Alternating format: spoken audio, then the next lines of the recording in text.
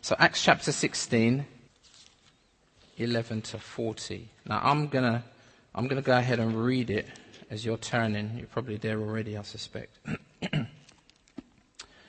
Starting at verse 11. I'm reading from the ESV. So setting sail from Troas, we made a direct voyage to Samothrace, and the following day to Neapolis, and from there to Philippi, which is a leading city of the district of Macedonia and a Roman colony. We remained in this city some days, and on the Sabbath day we went outside the gate to the riverside where we supposed there was a place of prayer, and we sat down and spoke to the women who had come together. One who heard us was a woman named Lydia from the city of Thyatira, a seller of purple goods, who was a worshipper of God. The Lord opened her heart to pay attention to what was said by Paul. And after she was baptized, and her whole household as well, she urged us, saying, "If you have judged me to be faithful to the Lord, come to my house and stay." And she prevailed upon us. As we were going to the place of prayer, we were met by a slave girl who had a spirit of divination, and brought her owners much gain by her fortune telling. She followed Paul and us, crying out, "These men are servants of the Most High God, who proclaim to you the way of salvation." And this she kept doing for many days. Paul, having become greatly annoyed, turned and said to the spirit, "I command you in the name of Jesus Christ to come out of her." And it came out that very hour. But when her owners saw that their hope of gain was gone, they seized Paul and Silas and dragged them into the marketplace before the rulers. And when they had brought them to the magistrates, they said, "These men are Jews, and they're disturbing our city. They advocate customs that are not lawful for us as Romans to accept or practice." The crowd joined in attacking them, and the magistrates tore the garments off them and gave orders to beat them with rods. And when they had inflicted many blows upon them, they threw them into prison, ordering the jailer to keep them safely. Having received this order, he put them into the inner prison and fastened their feet in the stocks. About midnight, Paul and Silas were praying and singing hymns to God, and the prisoners were listening to them. And suddenly there was a great earthquake, so that the foundations of the prison were shaken, and immediately all the doors were opened and everyone's bonds were unfastened. When the jailer woke and saw that the prison doors were open, he drew his sword and was about to kill himself, supposing that the prisoners had escaped. But Paul cried with a loud voice, "Do not harm yourself, for we are all here." And the jailer called for lights and rushed in, and trembling with fear, he fell down before Paul and Silas. Then he brought them out and said, "Sirs, what must I do to be saved?" And they said, "Believe in the Lord Jesus, and you will be saved, you and your household." And they spoke the word of the Lord to him and to all who were in his house. And he took them the same hour of the night and washed their wounds, and he was baptized at once, he and all his family. Then he brought them up into his house and set food before them, and he rejoiced along with his entire household that he had believed in God. But when it was day, the magistrate sent the police, saying, "Let those men go." And the jailer reported these words to Paul, saying, "The magistrates have sent to let you go. Therefore come out now and go in peace." But Paul said to them, "They have beaten us publicly, uncondemned men who are Roman citizens, and have thrown us into prison. And do they now throw us out secretly? No.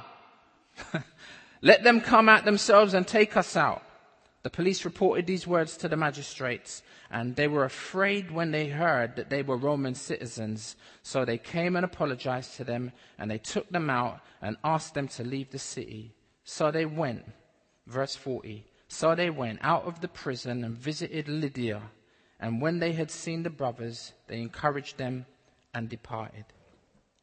Let's pray. Father, thank you so much for your word. Thank you for the legacy of Christian believers, that we get opportunity to peep into their lives in order that it might be an encouragement for us who are alive today. Father, would you allow your very word that was inspired by your Spirit that is about real people in real places at a real point in time. Would you allow that word that we've just read, Lord, to speak to us today, to affect our hearts and lives today? Because, Lord, as much as Paul and Silas and all the rest of the characters in this text are not alive here on the planet today, you are. And you're the same yesterday, today, and forever. So would you allow our lives to be affected, Lord, by the truth of your very word? In the name of the Lord Jesus, we pray. And for his sake, amen. Amen. I'll just briefly mention that also. My wife is here, which is a blessing, and my daughter's here. My son's not here. He's gone to our church in South London this afternoon, not because he doesn't love you or doesn't want to be here. He had a prior commitment this morning, and so thank you again for allowing me the privilege of being here with you. It's a blessing. So, 3 people that find freedom in Philippi. Now, this book is commonly called the Acts of the Apostles, right? And it's also known as the second volume of Luke. Why? Because Luke wrote the book of Acts. If you like, Luke, volume 1, that is Luke volume 1, the Gospel of Luke, the book of Acts, Luke volume 2. And in volume 1, we saw the life, we saw the death and the resurrection of the visible Lord Jesus, right? And in Luke volume 2, the book of Acts, we see the ascension and then the invisible ministry of the Lord Jesus. How many of you know the ministry of the Lord Jesus continues? Luke is all about what Jesus began to do and teach, whereas the book of Acts is all that Jesus continues, not even continued, continues to do and teach. So, this new movement, this Christian movement, is that working? Yeah, there we go. This new Christian or Christian movement is traveling west. Away from, if you like, its original starting place, which is Israel, right on the right-hand side. You can see the trajectory of the message of the gospel and the church at this particular time. Now, up until this point, most of the people that are being converted are who? Jews. Thank you, my brother. Jews are being, but things are beginning to change. And a large number of Gentiles or non-Jews are becoming Christians. Even to the point where circumstances surrounding these Gentiles who are getting saved becomes the main theme of the large conference in Jerusalem in the previous chapter, right? In chapter 15, the Jerusalem Council, right? And 2 of the main speakers at this conference are Barnabas and the Apostle Paul, who are partly responsible for preaching to many of these new converts, right? And if you like, particularly on what was their first missionary journey, as they began to take the gospel into Turkey, into Asia Minor, and then further west, as we can see in the map behind me. So we pick up the story as Paul and his new companion, Silas.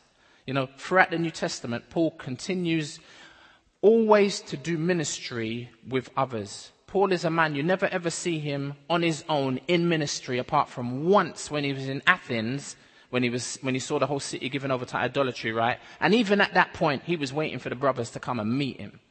Paul is no lone ranger. And I believe, if I'm not mistaken, there's over 50 names associated with the Apostle Paul throughout the New Testament. How many of you know you can't do ministry on your own? So I thank the Lord. Back at our church, my goodness, we got not 1 or even 2. We got 3 pastors. I'm one of a team of 3. So I'm here with you. They're not even missing me today. You know what I mean? Because we got 2 other brothers. And the funny thing is, neither of the other 2 pastors are even preaching today. We got another brother in the church preaching. I'm saying, when Jesus sent out the disciples, you remember how he sent them? He didn't send them out on their own, did they? Did he? He sent them out 2 by 2. And I think there's a message in there for all of us.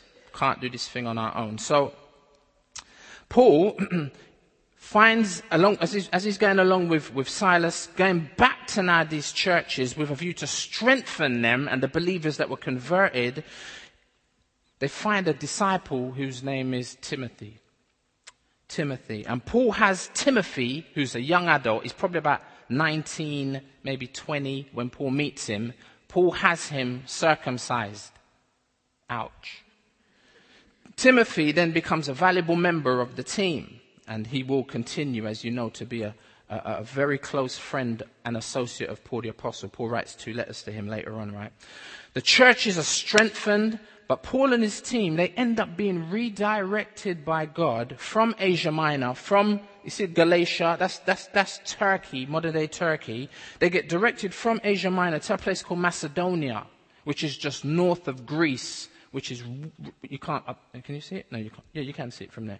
North of Greece. And picking up in verse 11, if you look with me, what I'm going to ask you to do is stay with me in Acts 16. And all the other verses, I'm just going to put them up on the screen. You don't even have to go nowhere. Just stay right there in Acts 16, right? Verse 11. So setting sail from Troas, we made a direct voyage to Samothrace, and the following day to Neapolis. And from there to where? Philippi, which is a leading city of the district of Macedonia and a Roman colony. And Luke says, we remained in this city some days. Now, now that they've heard from the Lord in a vision and they've got clear direction, they quickly begin to journey, as you can see now, to Philippi, which we just saw is in Macedonia. Now notice the we passages as opposed to the they passages. Luke, as I said, is the writer. Up until this point, Luke hasn't been traveling with the Apostle Paul. I don't even know if he knows him. He probably knows of him. But up until now, everything that Luke has compiled has been on the basis of a biographical account. So Luke's been talking to this person and getting information from that person and collating it all, and he's been writing it down right up to this point, and he's been making reference to they went here and they went there because he's writing about them. He ain't got nothing to do with them up until this point where he actually joins the team. Hence, he makes reference now to we, and he uses that pronoun. Now, it's going to change in a minute, but watch. This is the writer of the book speaking now as an eyewitness as he travels with Paul, Silas, and Timothy. And here we are in Philippi, a very influential, a leading city we just read. It was founded and named after Philip of Macedon, who actually was the father of Alexander the Great. Philippi, after Philip. And this is going to be the first city in Europe, as we know it, to receive the message of the gospel. And we'll see in our story today how God reaches out to a woman, a girl, and a man. 3 people who find freedom in Philippi. It seems as if there's no synagogue or godly worship center here in Philippi. Just a few godly women. Thank the Lord that in similar fashion, here we find godly women. I think kind of 9 times out of 10, any church you go to, you will find women, and often more women than men, who are godly. We had a conversation just coming up here in the car, just talking about a real lack, not of godly women, but of godly men. And thank the Lord, the ladies here and here are holding it down. The ladies are righteously representing in Philippi, where the men are flopping, if you understand that expression. Verse 13, and on the Sabbath day, we went outside the gate to the riverside where we supposed there was a place of prayer. Right, you'd expect that the men would be there, but as we sat down, spoke to the women who had come together. There's something wonderful about, there's something How long does Pastor Anthony normally preach for? Okay. All right. So we got about half. If I go to 2:00, am I good? Okay. Praise. 2:30. Wow. You don't want to give me that kind of license, sis. You have no idea who I am. I just wanted to mention that I'm really encouraged by women who pray, because I'm convinced that it was my mum's prayers for me when I was running up and down like an idiot, it was my mum's prayers for me that allowed God to work really powerfully in my life. When I hit about 19, 20, when I potentially could have really gone off the rails, I sensed the Lord rein me in, not even against my own will. I weren't feeling God and I weren't feeling the Bible, or I definitely weren't feeling church. But I felt God, and I'm saying I'm running and I just felt God rein me in. You know what I mean? And it's quite a long story, but I met my wife in the post office, and neither of us were Christians. We were doing our own thing and just doing what normal, quote unquote, ungodly people do. You know what I mean? We're in a relationship and it was physical, it was sexual, and then bam. You know what I mean? I got to the end of my leash, and the Lord just dragged me in, dragged my wife in. We actually both became Christians on the same day in St. Mark's in Kenneton, Church of England Church, opposite the Oval Tube Station. And that was summer 1989. In 3 months, I think about the October, we got baptized, both of us. And then within a year, we were married, like nothing long. You get me? We were together, so it was like, what are we waiting for? Well, I'll tell a lie. My wife was like, let's get married, let's just do this. And I was like, well, I'm not sure, like most typical men do. But because the Lord Jesus had affected my heart, it was only a matter of time before I had to bow my knee and say, you're right, let's do this. You know what I mean? And we've been married, October coming 23 years, isn't it, honey? And my wife's over there, Helen. Beautiful wife. And I say all of that to say, I believe that my mum's prayers influenced that. To this day, like Sunday morning, my mum's still alive. My real dad's dead and my stepdad's dead, but my mum's still alive. And it's like, sometimes I'll phone my mum and one of the first things she'll say to me is, Robbie, my name's Robert, right? But she'll go, Robbie, I pray for you this morning, The interpretation of that is that she prayed for me and what a blessing that is. You know what I mean? What a blessing. And I believe her prayers of, can I get a witness, Brother Andrew, with that? Amen. Because, Andrew told us a story when we was in Austria, and I got to meet his lovely mummy. So thank you, ladies, for praying. And can I encourage you, if you're a mother particularly, you know what I mean? And especially if you've got kids that are going astray, you know what I mean? Pray. You know what I mean? God is faithful, and He's able. Amen? Amen. So, so thank the Lord for ladies praying. There seems to be, as I said, no synagogue here, because you need a minimum of 10 men to create a Jewish synagogue. So, they can't even find 10 good men in Philippi. And again, we suffer from the same problem today, don't we? Have a look at this. A report done by Tear Fund in 2007 shows that in the UK, the ratio of women to men in church is staggering. 65 to 35%. Men only make up 1/3 of the church. And it's sad for me to have to go on and say this, but it wouldn't be so bad if that 1/3 was serious. You know what I mean? Of that 1/3, think about this. There's a trend that suggests in the last 20 years, and I think this would support me saying what I just said. There's a trend that in the last, just the last 2 decades, 49% of men under 30 left the church. I'll say that again. 49%, that's nearly half the men in the past 2 decades, under 30 years old, left the church. At the current rate of loss, it is predicted that by 2028, men will all but have disappeared from the churches in the UK. That pink line since 1980 to 2010 shows the trajectory of women in the church. It's increased. But look at the sad state of affairs in terms of the men. You know what I mean? It's a serious state of affairs. From where we were about nearly 45%, it's gone down now to 35% and falling, as you can see. Ladies, we need you to keep praying. I'm involved in ministry in Jamaica, and the statistics there are worse. And I mean, I went to one church. Church had about 100 people. Literally, there was 4 men. One of them was the pastor. Another one was an elder. And then there were 2 elderly gentlemen in the congregation. You know what I mean? My encouragement is, ladies, keep praying. God is faithful.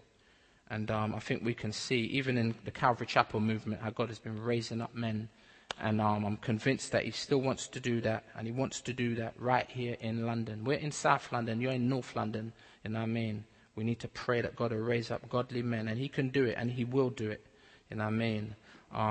But in terms of the statistics, what does this imply? Everyone who has a husband, a brother, or a son, or a father who is not in Christ should be concerned. And this hopefully is going to motivate our prayers, right? See, because this also has a serious side effect on Christian women, doesn't it? Because for the majority, it will be difficult to find husbands. How about that being a good reason to pray, ladies? Amen? And those who still think that the missing men are not important should bear in mind research in the States. Listen to this. This research suggests that if a child is the first person to become a Christian, I don't know if you guys can see through me, sort of. If a child is the first person, maybe I'll stand over here. If a child is the first person to become a Christian, there's a 3.5% probability that the rest of the family will follow. I know in our church, we got loads of kids that come without their parents to church. You know what I mean? We're hoping that we can affect their lives. But when they go back home, they may tell mummy and daddy about Noah and the ark, or they may tell mummy because daddy probably ain't going to be around, right? In my culture and in our context, that's the case. You know what I mean? And they'll be there telling them about Noah and the ark and Adam and Eve in the garden, and God may use that to affect the people in the house. But there's a 3.5% chance, statistically speaking. If the mother is the first person to become a Christian, the probability rises now to 17%. So mum gets saved. How many of you know mum gets saved? She can have direct influence on the children immediately. You know what I'm saying? And hopefully now some effect in her partner's life. You know what I'm saying? You may have got saved and your partner ain't saved, your husband ain't saved, your boyfriend, your baby father ain't saved. But you can now directly influence them. If not by speaking to them, 1 Peter 3, by living in after a godly fashion. And you know what? Standing up to them and telling them, you know what? There's a line now in the ground, right there in the sand. You can't cross it. You may live here with me, or you and me might be in a relationship together, but there's a line there that you can't cross now, Buster. And you stick to your guns, and you don't let him touch you physically. And you tell him, you know what? That's one of the things that helped me to become a Christian. Because we was together, I never told her the backstory. My wife, before, was my girlfriend at the time, she was going to church, and I weren't interested. And she started going to church, and you know what? She stopped drinking, stopped smoking, stopped swearing, and all of that was happening. I was like, pray. I was like, hallelujah. I didn't know God, but like, hallelujah. You know what I mean? Because it's good that you're stopping doing them things. You should. Now, I never used to drink, never been drunk in my life. Drunk to the point where, you know what I mean? I've had a couple of drinks where I was over the limit in terms of driving. So technically that's drunk, right? But I had never taken drugs apart from smoked a couple tugs off of a spliff in Jamaica because my uncle owned a ganja plantation. And you'd think that I'd smoke my life away. You get me? I remember my wife used to say to me, man, if that was me back in the day, I would, drugs just was not my thing. I was like, to me, it was foolish. It was stupid. I hated being out of control and not knowing where I am and what's going on. Nah, that's madness to me. You know what I mean? So I never got involved in them things that even though all of my friends did. I was a scratch DJ, so I was constantly surrounded by it. But never got into drugs, never got into alcohol, and I smoked not even half a cigarette one day. My uncle came round, and me and my brother, they were drinking rum and like West Indian parents, uncles do, and we stole a packet of cigarettes. Back in them days, it was Embassy No. 6. I don't know if you even know them ones, right? You know them ones. And we was on BC days, right? Amen. Hallelujah. Thank God for justification. And me and my brother stole away, and we was on the balcony smoking this cigarette, and I nearly coughed my lungs out. It was the last time I ever smoked a cigarette. I don't see the sense in it. Cigarettes make your fingers smell, make your breath smell, make your teeth yellow, they cause cancer, and then on top of that, you have to pay for it. That don't make sense to me. You know what I mean? So I'm like, she's changed, stop drinking, stop smoking. I'm like, good for you. You know what I mean? Yeah, wonderful. But this is what mashed me up. She then turned around and says to me, right, you know what, Robert? No more sex. I was like, wait a minute. You're getting too serious about this Christian thing now. You're going a bit too far with this now. Now, what she'd done is she'd drawn a line. And I said, before I wasn't interested in going to the church, she invited me. She said, let's go to church. And I was like, why do we want to go to church? She kept going on about church. I said, all right then, we'll go to church. And she says, good, let's go to my friends. No, I said, I'm not going all the way over. That's too far. There's a church around the corner. It doesn't matter. Like, church is church. Any church is church. It don't matter. So we went to this Church of England church. There's about 8 people in there. They were all over like 120 years old. It was freezing in the building, and you wanted to see me and her. We were dressed up to the night. I had a suit on, I had my tie on, I looked slick. And what did I think church was? But I'm saying it was her saying no more sex that at least caused me to begin to go to church. And then I sat there with her. I said, this is dry. I said, maybe we need to go and check your church out. And we did. And that's how we ended up getting saved. I'm saying it's one thing if a child becomes a Christian, they can affect the house in a certain way. It's another thing when a woman becomes a Christian, because just like my story tells, she can have great effects and influence on those around. But look at the statistic when dad becomes a Christian. Oh my gosh. If the father is the first person to become a Christian, there's a 93% probability that everyone else in the house will follow. It's not cast iron, but that's the statistic. And we're going to come back to this thought later, if time permits, right? And so getting back to Acts 16, now, although I don't think it's significant, we do nonetheless see the same trend played out in our text, because the 3 people we see affected by the message of Christ are 2/3 female, 1/3 male. Now, they're a mixed bunch. First of all, we see a woman, right? She's mature. She's shrewd. She runs her own business. Think The Apprentice. She's a successful businesswoman. We see that from verse 14. She trades in purple goods, which is ancient language for designer clothing. I don't know if you knew that, right? Purple was the most expensive material in this region. She also has a big house. We see that in verse 15. I mean, Lydia could be characterized in that time as upper class. She's balling. You know what I mean? She's like, she don't need no man. She's doing her thing. It's like, hey.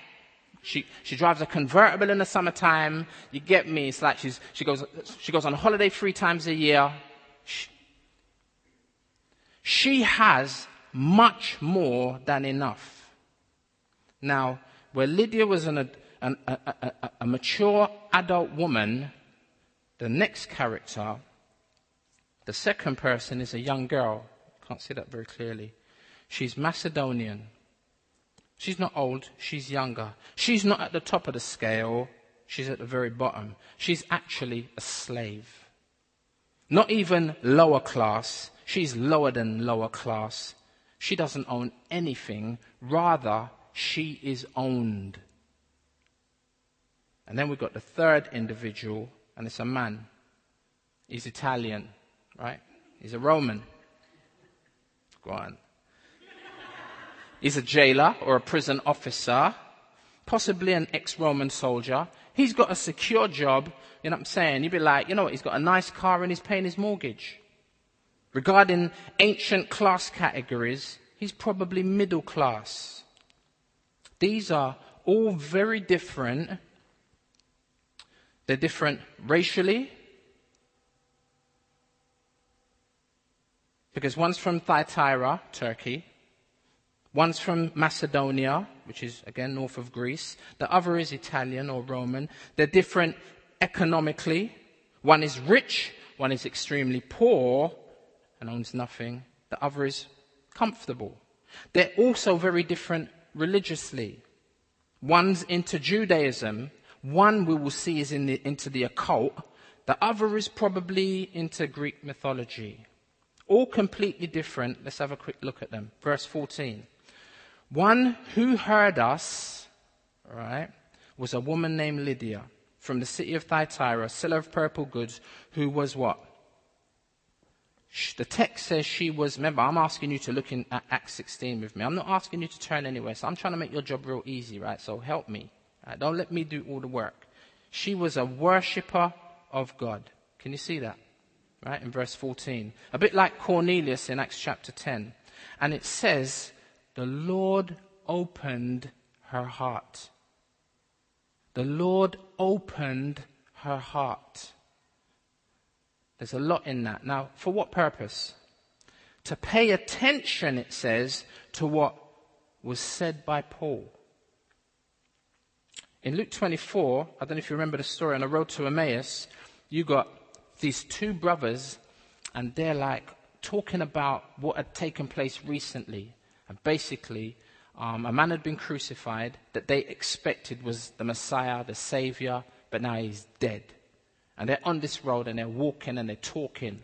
We don't know one of their names, but one of the brothers' names is Cleopas. And they're walking and they're chatting. And all of a sudden they're joined with this stranger who's also walking along the street. And they're walking and talking and chatting and catching up. And Tutu's like, they say to this stranger, oh, you know what's going on recently? What do you think about it? Stranger's like, what do you mean? What are you talking about? What's happened recently? They're like, what? You're a stranger from around these parts. Don't you know about Jesus who was crucified? And they start going in, talking about all that had happened and their dashed emotions and hopes and feelings. And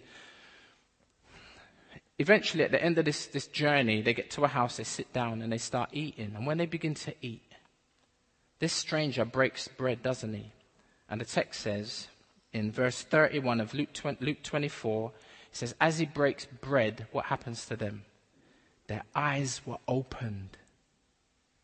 Lydia's heart was opened. Now their eyes are opened. And they see that the man that they've been talking to is the man that they've been talking about. He is Jesus. Then we see in another occasion where the Lord Jesus appeared to the 11 disciples after his resurrection, right? In Luke chapter, same chapter, in Luke chapter 24, I'm starting at verse 44, it says, and then he said to them, these are my words that I spoke to you while I was still with you, that everything about me written in the law of Moses, the Pentateuch, and the prophets, as you know, and the Psalms must be fulfilled. The whole of the Old Testament is actually about me. Verse 45, then what did he do? He opened their minds to understand the scriptures. There seems to be something about God needing to open a person's understanding, open a person's heart for them to even hear what's being said. You can sit and hear it and not hear it. A bit like when my wife talks to me. I hear a sound and she's like, Robert, why didn't you turn off the oven? I'm like, didn't you hear me? Well, I did. I heard you, but I wasn't listening to the point where I could decipher the words and their meaning. And, when it comes to the Bible, when it comes to the gospel, we need, one of the things, ladies, we have to pray for us men, is that God will open our hearts and our minds and our understanding so we can receive God's word. Well, there's a lot to say about that. Verse 46, and then he said to them, look, thus it is written that the Christ should suffer and on the third day rise from the dead. Because up until that time, he told them 3 times clearly, plainly, I mean, they're guys, right? Clearly that I'm going to die. I'm going to get killed by these individuals. And I'm going to be buried. And I'm going to rise again. He said that to them clearly. Be like, didn't you guys hear what I said? And they're like, Verse 47, and that on the basis of that, repentance and forgiveness of sins should be proclaimed in Jesus' name, in his name, to all nations, beginning from Jerusalem. And thank God that's what we see happen throughout the book of Acts, right? The gospel moves from Jerusalem, Judea, Samaria, and then, as we saw in our map, to the uttermost parts of the world, even to the point where it's arrived here and affected us. The gospel, wonderful. Now, you cannot begin to see unless God opens your eyes. You cannot begin to see until God opens your heart or the eyes of your heart. How many of you know we don't see with our eyes and just hear with our ears? Because you have eyes and you have ears, and sometimes you can't see and you can't hear. Do you remember, is it John Newton, the slave trader? He used to take slaves from West Africa over to the Caribbean, to where I come from. My parents come from Jamaica. And, there's a place in Ghana.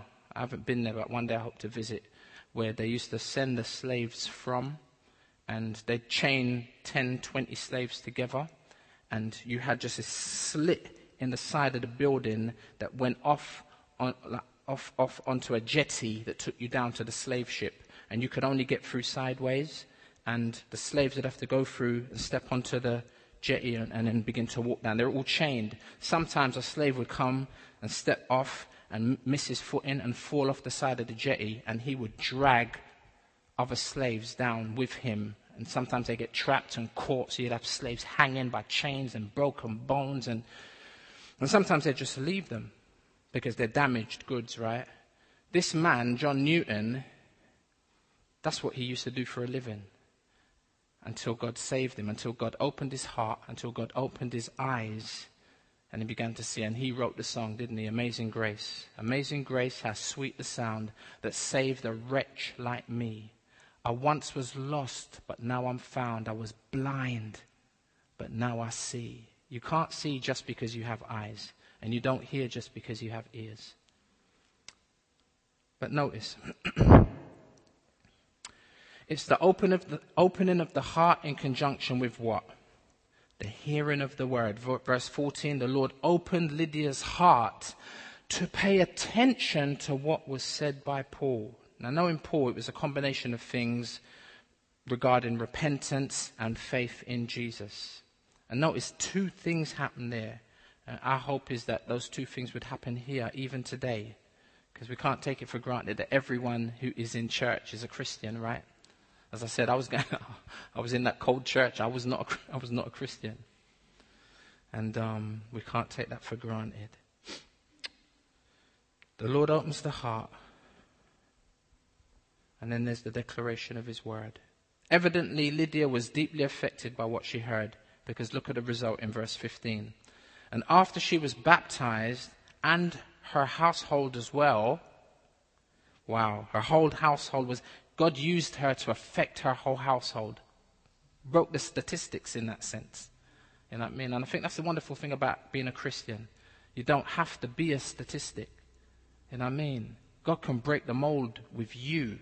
God broke the mold with me. My daughter went to university. My daughter finished school, murdered her GCSEs. She went to college, completed college. Now you're sitting there, you're thinking, and? But you don't know my context. You don't know my background. She finished college. She went to university. Me and my wife, we just about finished school. So I now, as I look back at my children, I have a legacy that was never there. Never there. You know what I mean? My son just finished the first year of his A-levels, murdered his first year. I mean, he was deflated. He thought he didn't do that well. I mean, he got 1 A and 2 Bs. And you know what I mean? And I'm like, me and my wife were like, wow. If nothing happens, if I fall over in this pulpit and die, I die a happy man, because I see how God has not only changed my life, he's already begun to change, you know what I'm saying, the next generation of my family. You know what I'm saying? And I'm saying that, thank God, I'm at least at this point, I'm not a statistic. You don't have to be a statistic. In Christ, oh my gosh, everything changes. 2 Corinthians 5:17, if any man or woman be in Christ, they're a new creature. Old things have passed away. Behold, all things have become new. Can you say amen to that? Amen, man.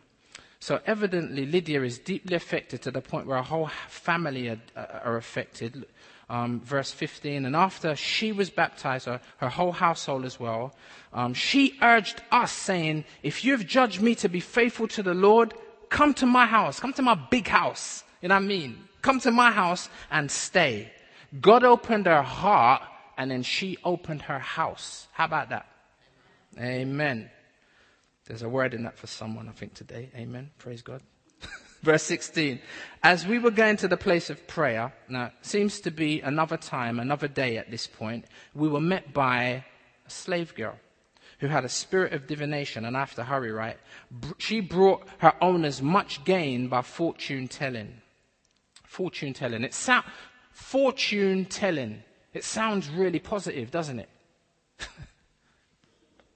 See? But they only tell you the good stuff. They don't tell you the bad stuff. One day I was in Lewisham. Again, this is north of the river, right? I don't know if you're familiar with Lewisham, Catford. Sounds like I come from another country, innit? I was in one of our main shopping areas, and it'd be like Camden. I couldn't believe coming through Camden. Oh my gosh. I mean, I know it's Carnival weekend, right? But if I said there were hundreds, if I said there were thousands of people, Lydia's here, Helen's here, I can exaggerate sometimes. Is that an exaggeration? There was a lot of people. There was a lot of people. And I was out, it's not as much people as that in Lewisham. And this guy was just giving out these leaflets, and I thought, oh, praise God, man, you know what I'm saying? And I thought, let me just go up and just encourage the brother as he gives out these leaflets. Took the leaflet, and I looked at him, I was like, yeah. Looked at this leaflet, oh my gosh. Chatting about, come to Dr. Shivago and get, you know what I'm saying, special potions for your ailments and love potions for those of you who are looking for I was like, what's this? The guy was some fortune teller, like propagating his services. Tear up the thing. I should have really gone back to him and spoke to him, but I was in a hurry, like you often are, like when you're out shopping. And you ever come across these guys that like psychics, tarot cards, horoscopes, clairvoyants, mystics, mediums, juju and obia, right? Very dangerous. And I'm saying, I came across this website, I couldn't believe, I missed out the other part of verse, sorry. Anyway, there you go. I read it, didn't I? I come across this website, oh my goodness. And I didn't put the notes in there, I'm just going to walk over here because I've got to read this to you, it's just ridiculous. Oh man, I can't even read it. It's too small. But anyway, on here, it's called AfricanWitchcraft.com. Loves, spells, and in this thing, he's chatting about, come to him and like broken hearts, wipe away your tears. Get your husband, your boyfriend, your wife or girlfriend back. Let Mr. Ali make him or her run back to you. 100% confidentiality. Even though Mr. Ali is adept at spiritual forces, supernatural forces, he's as human as you are, with a heart that beats in his chest. He understands the pain you're going through.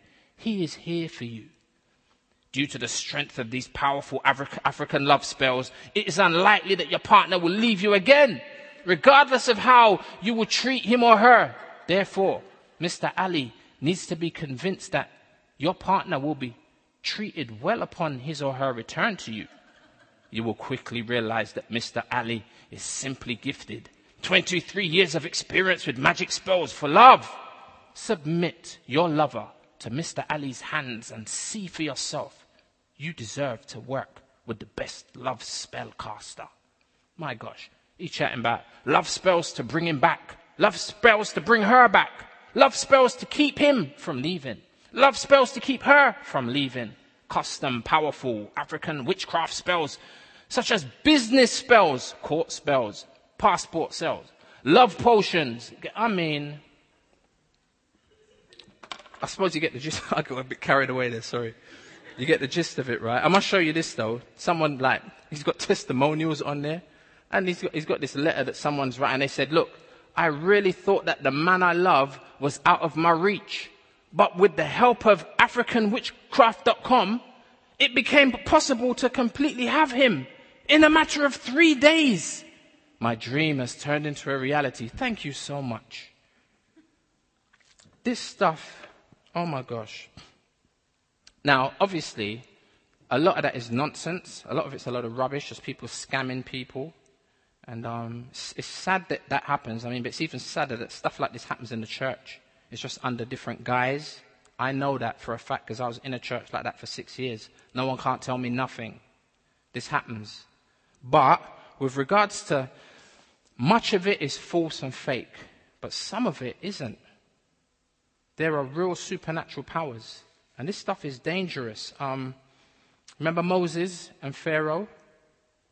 Moses, his staff turned into a snake. But then what did Pharaoh's magicians do? They turned their staffs into snakes. I mean, Moses, his staff swallowed their one up, but they were able to work magic and do this stuff. I got a good friend of mine, I don't know if you've ever heard of him, his name is Jacob Prasch, and he's a Jewish evangelist. He's a Christian, he's an American Jewish evangelist slash kind of itinerant speaker, and I remember him telling us the story about him at one point, before he became a Christian, going to a medium.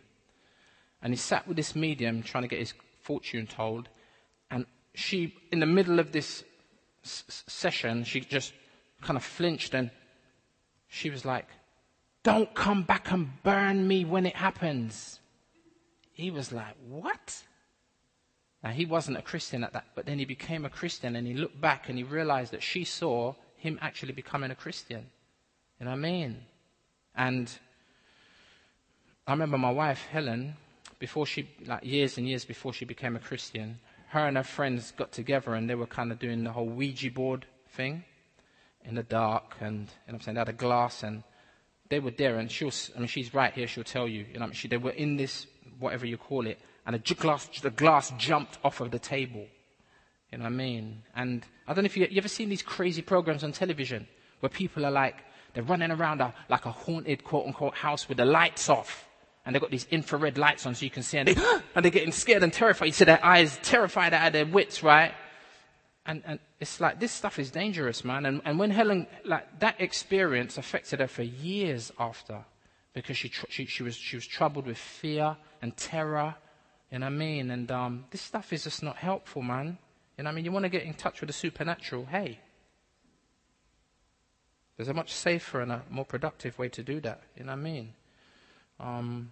It's very dangerous. And I think at best it's inconsistent and it's unfaithful, it's unreliable. At worst, this stuff can destroy your life. But unusually, that's not what we see happening here in a sense.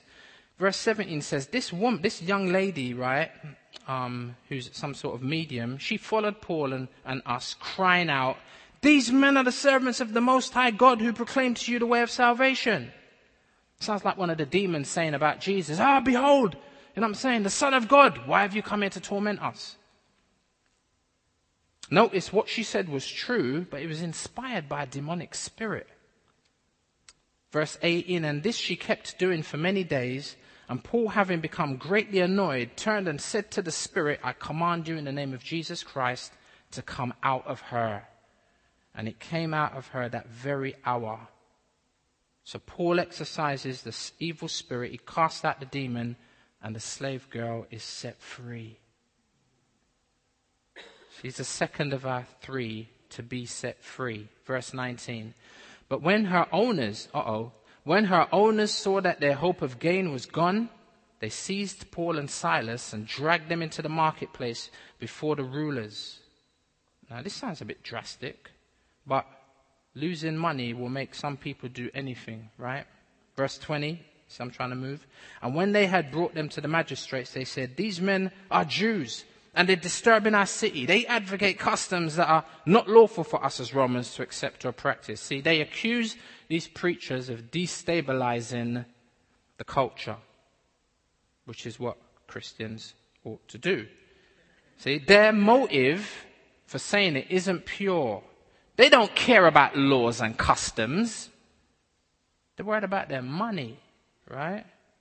And this quickly begins to get out of hand. Verse 22, "The crowd joined in attacking them." What about us? I'll tell you why in a minute. Them. And the magistrates tore the garments off of them and gave orders to beat them with rods. Now, a minute ago, Luke was talking about us, we. Now he's talking about them. We suspect that Luke and Timothy were not involved and embroiled at this point with regards to having their clothes torn off them and beaten, right? Although they were together, they grabbed Paul and Silas because they're the main speakers, they're the main protagonists. I suspect that Luke and Timothy, they're there, but they're not arrested. And he's talking about what's taking place with them. Verse 23, and when they had inflicted many blows upon Paul and Silas, then they threw them into prison, ordering who? Okay, in steps our third character, the jailer, to keep them safely. Now, this jailer has no idea as to what is about to happen. Verse 24, having received this order, he put them into the inner prison. Oh my gosh. Right? It's not just, okay, just bang them up. You know what I mean? He put them in like the dungeon, like solitary confinement, like the deep, damp and the darkest part of the prison. How many of you know this happens today? Where Christians are persecuted, they're tortured, and they're also imprisoned for doing absolutely nothing wrong other than be a Christian. I mean, you're right, my sister. I was going to say for preaching the gospel. Sometimes Christians are incarcerated, not even because they preach, just because they're found to be a Christian. You know what I mean? And in 2013, the top 10 persecutors of Christians were as follows. North Korea, number 1. They've been number 1 since 2002. 2, Saudi Arabia. 3, Afghanistan. Then Iraq, Somalia, the Maldives, Mali, Iran, Yemen, and Eritrea. It's funny, it's just this morning as I was considering this, we've been talking about going away just for a break as a family. We're foster carers, we have 2 foster children, and it's a bit complicated, but we're hoping at some point to be able to have a holiday. And I think we've been considering some different places, and I think my wife mentioned Egypt, and I thought, Egypt's not on the list here, but they are on the list. And I thought, do I really want to go somewhere like that where they support, you know what I'm saying, like on a political level, they support the persecution of Christians. And I think, as much as I think we had a good deal on a trip to Egypt, innit? But I think I struggle to go there now. Persecution of Christians still happens today. I was going to play you a video, but I think we haven't got time for that now. So I'm going to just move on. But maybe I'll play you a little... Actually, let me play you a little clip of this one.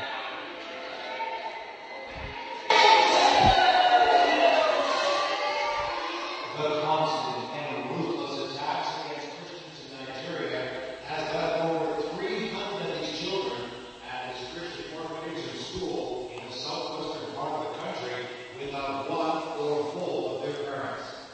Many of them have witnessed unspeakable horrors and their emotional or physical scars. 14-year-old James and his 11-year-old brother Elisha were once part of a large family.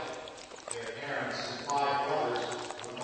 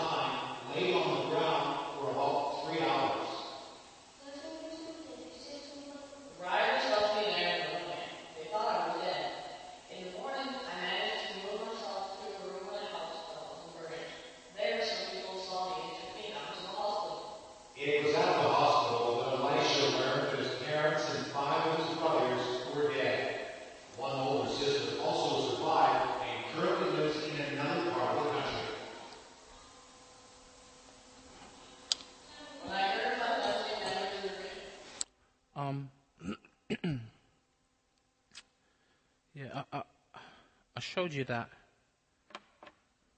That's Nigeria. I was in Nigeria. Was it 2 years ago? 3 years ago, honey. I was involved in some ministry in Nigeria. And prior to going to Nigeria, I went to preacher trainer college in London Bridge called Cornhill. So for 2 years part-time. And I met two brothers. Both of them were from Nigeria. One from southern Nigeria. The other one was from northern Nigeria, a place called Jos. While we were studying, in 2 years, he got 2 phone calls whilst we were at college from his family saying that his village had been attacked by Muslim extremists, and we had to sit with that brother as he reflected on the fact that friends and family members were murdered. This stuff is, it's just, we live in a culture where you kind of see this stuff on TV. I've shown it to you, and within the next hour or two, we'll probably kind of it will go to the back of our minds. But this stuff is real, and it's happening as we speak. You know what I mean? Where it's not just in the Bible 2,000 years ago that Christians were being horrendously treated. This stuff is going on right now, and I'm sure you guys are familiar with that because you pray for missionaries on a regular basis, don't you? And in the midst of what is very, very difficult, we can be encouraged. It's not a surprise. Jesus said in Matthew 5, he says, "Blessed are those who have been persecuted for the sake of righteousness, for theirs is the kingdom of heaven. Blessed are you when people insult you and persecute you and falsely say all kinds of evil against you because of me. Rejoice and be glad." Rejoice, and be glad. Well, I heard someone say, "Lord, I'm not surprised you have so few friends that you do the way you treat the ones that you have," right? Blessed are you when people insult you and persecute and falsely say. Rejoice and be glad, for your reward in heaven is great. For in the same way they persecuted the prophets who were before you. What was happening to Paul and Silas wasn't new. It happened to the prophets prior to that. And what's happening, to them then isn't unique. It's happening today. And it will continue to happen, and actually it will get worse. Verse 24. Having received this order, he, that is the jailer, put them into the inner prison and fastened their feet in the stocks. Verse 25. About midnight, note the time, Paul and Silas were praying and singing hymns. Now that must be a misprint, right? They're doing exactly what Jesus said in Matthew 5 with regards to rejoicing and being glad. That's incredible, right? It's incredible. May God help us if we are confronted with such challenges that we'd be able to respond in like fashion. Like praying and singing. Surely they should be moaning and complaining. We haven't got time. I was going to say, we moan and complain when we're not even in those difficult circumstances. What an amazing response to terrible circumstances. But the prisoners, notice, and the prisoners were listening to them. I bet they never heard anything like this before. Notice, nothing we do is in a vacuum. Everything we do as Christians affects others. So Paul and Silas are in prison. All of the inmates are listening and are being affected by their witness, are being affected by the things that they're doing and the things that they're saying. People are affected by us, whether we want to admit it or not. By the things that we say, by the things that we do. And the scary thing is we're going to be held accountable for that. May God help us. Because it's hard, isn't it?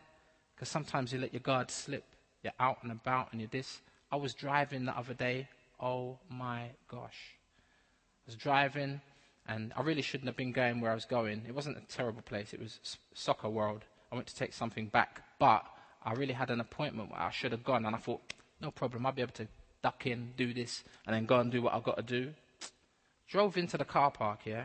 And as I'm driving into the car park, there's a space behind, kind of driving along, and I spot a space. So I kind of go here to reverse and go back into the space. I've gone here, and literally, you would have to be a fool to be to not notice that I'm parking the car. I mean, it's like, it's so obvious and evident. Now, you can begin to already see where I'm going with this.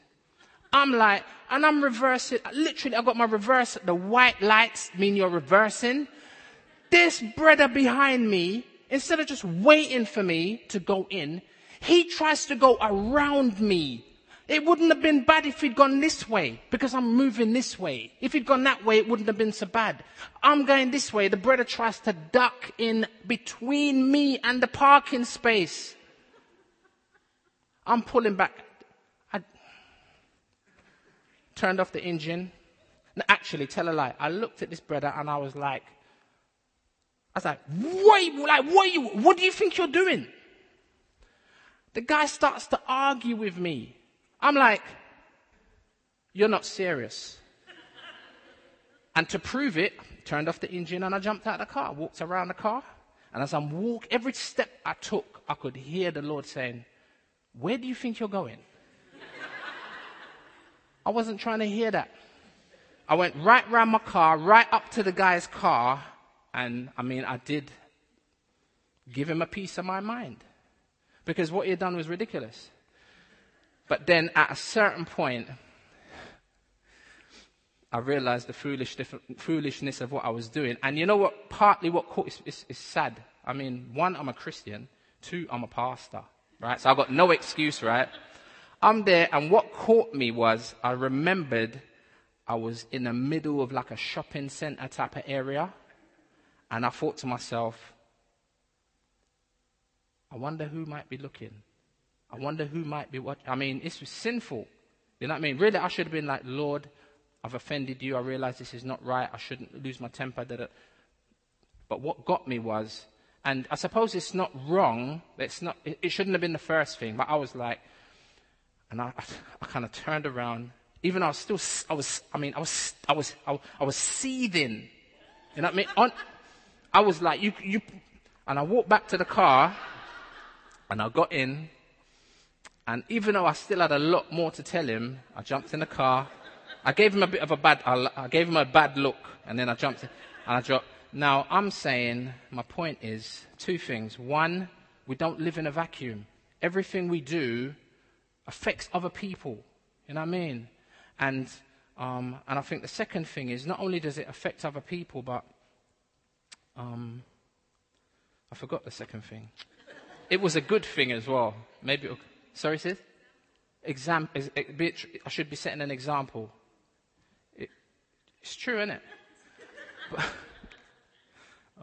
But the second reason I mention that is to encourage you, because I know I'm not the only one that gets caught in them kind of situations.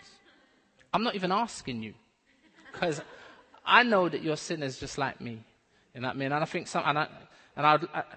think sometimes as pastors we can kind of come across like we never do stuff like that, and it's not true, and it's not helpful, because you need to know that I'm a sinner. And I'm saying we're working at this together. God is still He's justified us. He's going to glorify us, but He's in the process of sanctifying us. And it helps, doesn't it? You can man, you don't feel like, yeah, God knows what you did last week. Yeah, and He knows what you did yesterday. You know what I mean? It's like we're all guilty, aren't we? And the point is, may God help us. May God help us to be like Paul and Silas and be considerate. And it's fundamentally, it starts off with our relationship with God. I remember while I was away in Austria. You know, some of us went to Austria, right? Some of us from our church, some of you guys from your church. We've done a Calvary Chapel kind of retreat. And we're actually going to be thinking about taking bookings for next year, within the next month or so. We're trying to plan it early, because we've got the dates already if you want to come.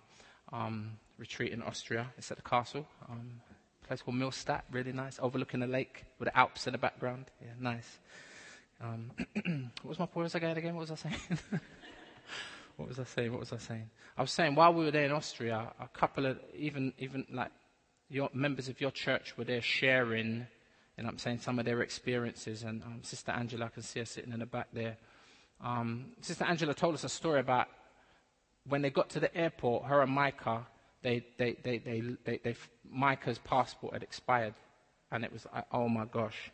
It's just a horrible situation. They missed 2 days of the trip. But she went on to tell this amazing story that she's got to tell you at some point. She can share it when you guys do testimonies and whatever, and tell you about her experience and, you know what I'm saying, and just how God uses terrible circumstances and turns them around for good.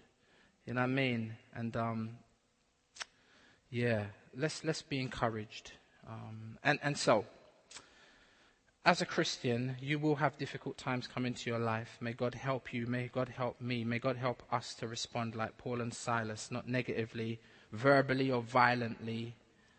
But notice, they don't respond to the situation, but somebody does. And I really got to hurry now, right? See, you guys have, like, my sister she ain't even looking at me now. The one who said, yeah, no problem, go on. Right. Look at the response. There is a response, and it comes from an unexpected source. Verse 26, and suddenly there was a great earthquake. You know that there are great suddenlies in the Bible. And you can be encouraged as a Christian, like when things look their darkest, suddenly, that was for those of you that fell asleep, suddenly there was a great earthquake, so that the foundations of the prison were shaken, and immediately all the doors were opened. This is more than just a regular, like, common and garden earthquake, if you know that term. This is an unusual, this is a supernatural earthquake. And immediately all the doors were open. Everyone's bonds were unfastened. The chains fell off. Doors were open. Verse 27, when the jailer woke and saw that the prison doors were open, he drew his sword and was about to kill himself, supposing that the prisoners had escaped. There's a whole big thing we could talk about there in terms of suicide. You know what I'm saying? But I realize we don't have time to kind of go into that. But my point would be that God intervenes even at the point where someone is about to commit suicide. If we'd allow God the opportunity to get in there. And this suddenly, look at the effect of it. Verse 28, but Paul cried with a loud voice, don't harm yourself, we're still here. Because the jailer knows if they've gone, like, I'm gone, I'm done. So he's like, let me just deal with myself now. It'll be easier. They might torture me and so on. Verse 29, and the jailer, he's like, wow, he called for light. Probably couldn't believe it. And he rushed in, trembling with fear. He fell down before Paul and Silas. Then he brought them out, and he's now going to ask the most important question anyone could ever ask in their life. And he said, sirs, what must I do to be saved? And they said, notice the answer is just as simple as the question. They said, believe in the Lord Jesus and you will be saved. You and your household, Paul goes on to say. Now, the question and the answer initially is true for every single person on the planet with regards to you want to be saved? The answer is believe in the Lord Jesus and you'll be saved. The next part is not necessarily for everyone, right? Paul may have had some insight into this man's life, like, you get saved, fam, your whole family's going to get saved, bruv. You know what I mean? We can't say to everyone who gets saved, you get saved, your whole family. It's not always going to be the case. Verse 32, and they spoke the word of the Lord to him and to all who were in his house. Our people are voting with their feet. I better hurry up now. How did they get there? The jailer took them to his house. And he took them the same hour of the night and he washed their wounds. Wait a minute. These are wounds he probably was guilty of inflicting, possibly. The jailer is potentially... And it goes on to say that he was baptized. Just like Lydia. He and his family. Just like Lydia. Then he brought them up into his house. Just like Lydia. At what time? Remember I asked you to note that? Thank you, my brother. Midnight.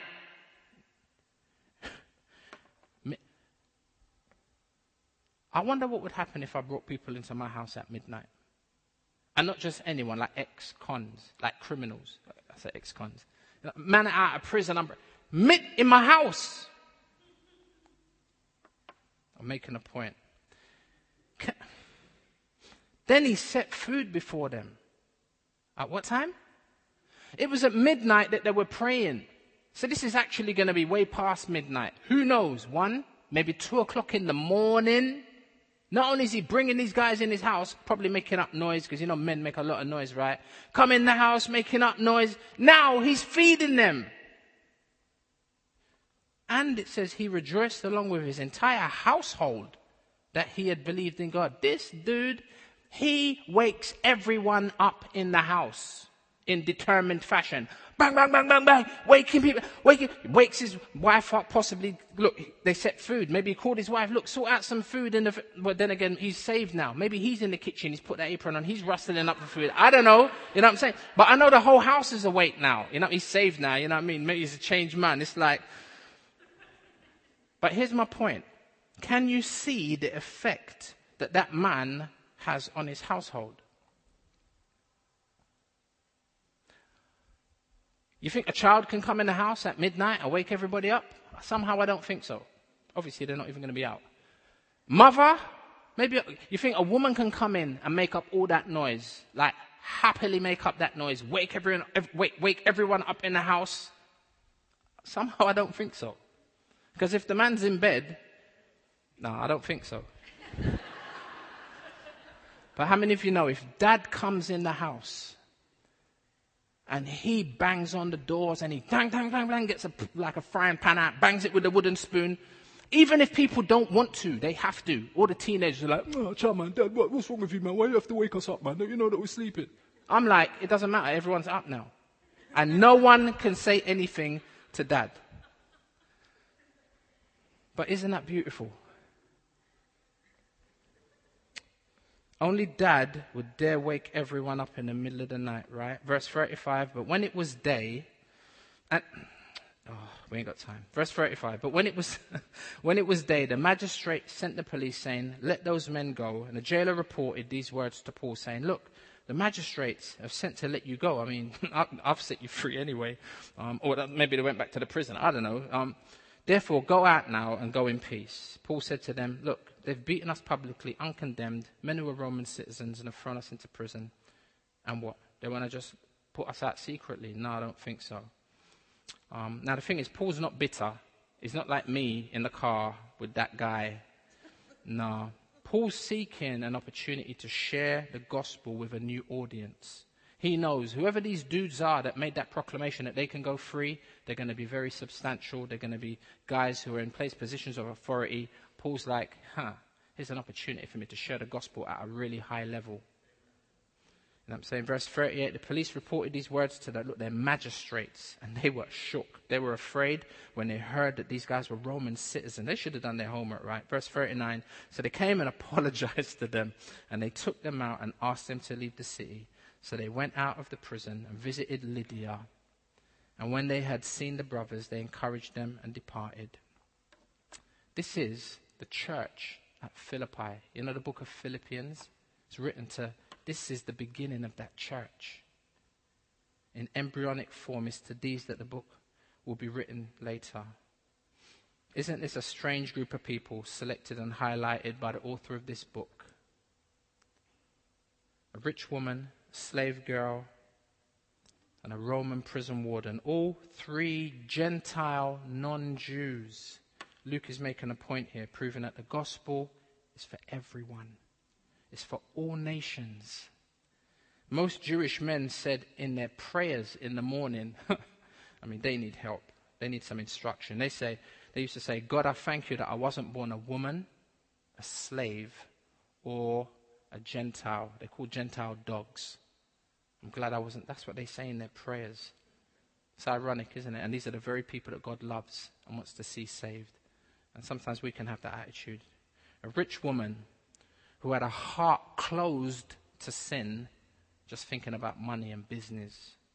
A young girl enslaved to sin with no ability to be set free. And then we see that the setting free of a jailer who bound others, yet was himself bound in prison to sin. God opens the heart to hear the message. These were not expecting God to invade their lives, but he did. And he can do the same for you. And I hope that maybe to some degree he may have done that today. You forgive me for my lack of brevity and for being a bit laborious with my points. And I hope that you noticed the title of the message, that it refers to 3 people who found freedom. It would have been great to say 3 people who found forgiveness, yet the text doesn't give us that liberty. Lydia and the jailer undoubtedly find forgiveness for their sins, but we have no assurance that the slave girl was forgiven. We see that she experienced the powerful, undeserved grace of God, being set free from a demon, but did she respond in repentance and faith? We're not sure. The text doesn't say. And my big question to you is today is, if you, like her, possibly haven't already, I would hope that you'd be encouraged to hear God's word today, and that is possibly opened your heart, leading you to ask the most important question that you could ask. What must I do? See, it's personal. What must I do to be saved? To which we would respond, believe in the Lord Jesus and you'll be saved. Amen. Shall we pray? Father, thank you so much for your word. And thank you that you open our hearts to appreciate that word. Thank you that the Bible says the entrance of your word brings light and it gives understanding to the simple. Father, we're all simple people and we're all sinful people. Yet in your grace, you come to us. Like you came to me and Helen 23 years ago, 24 years ago. And to so many others who are here, Lord, you came to us. We weren't seeking you. We were so lost, we didn't even know we were lost. And we didn't care. But you pursued us. And you saved us. And I thank you that you still do that, even today. Lord, would you open hearts and speak your word into those hearts and bring salvation like you did to these 2 and possibly that 3rd person. In the name of Jesus, we pray. Amen.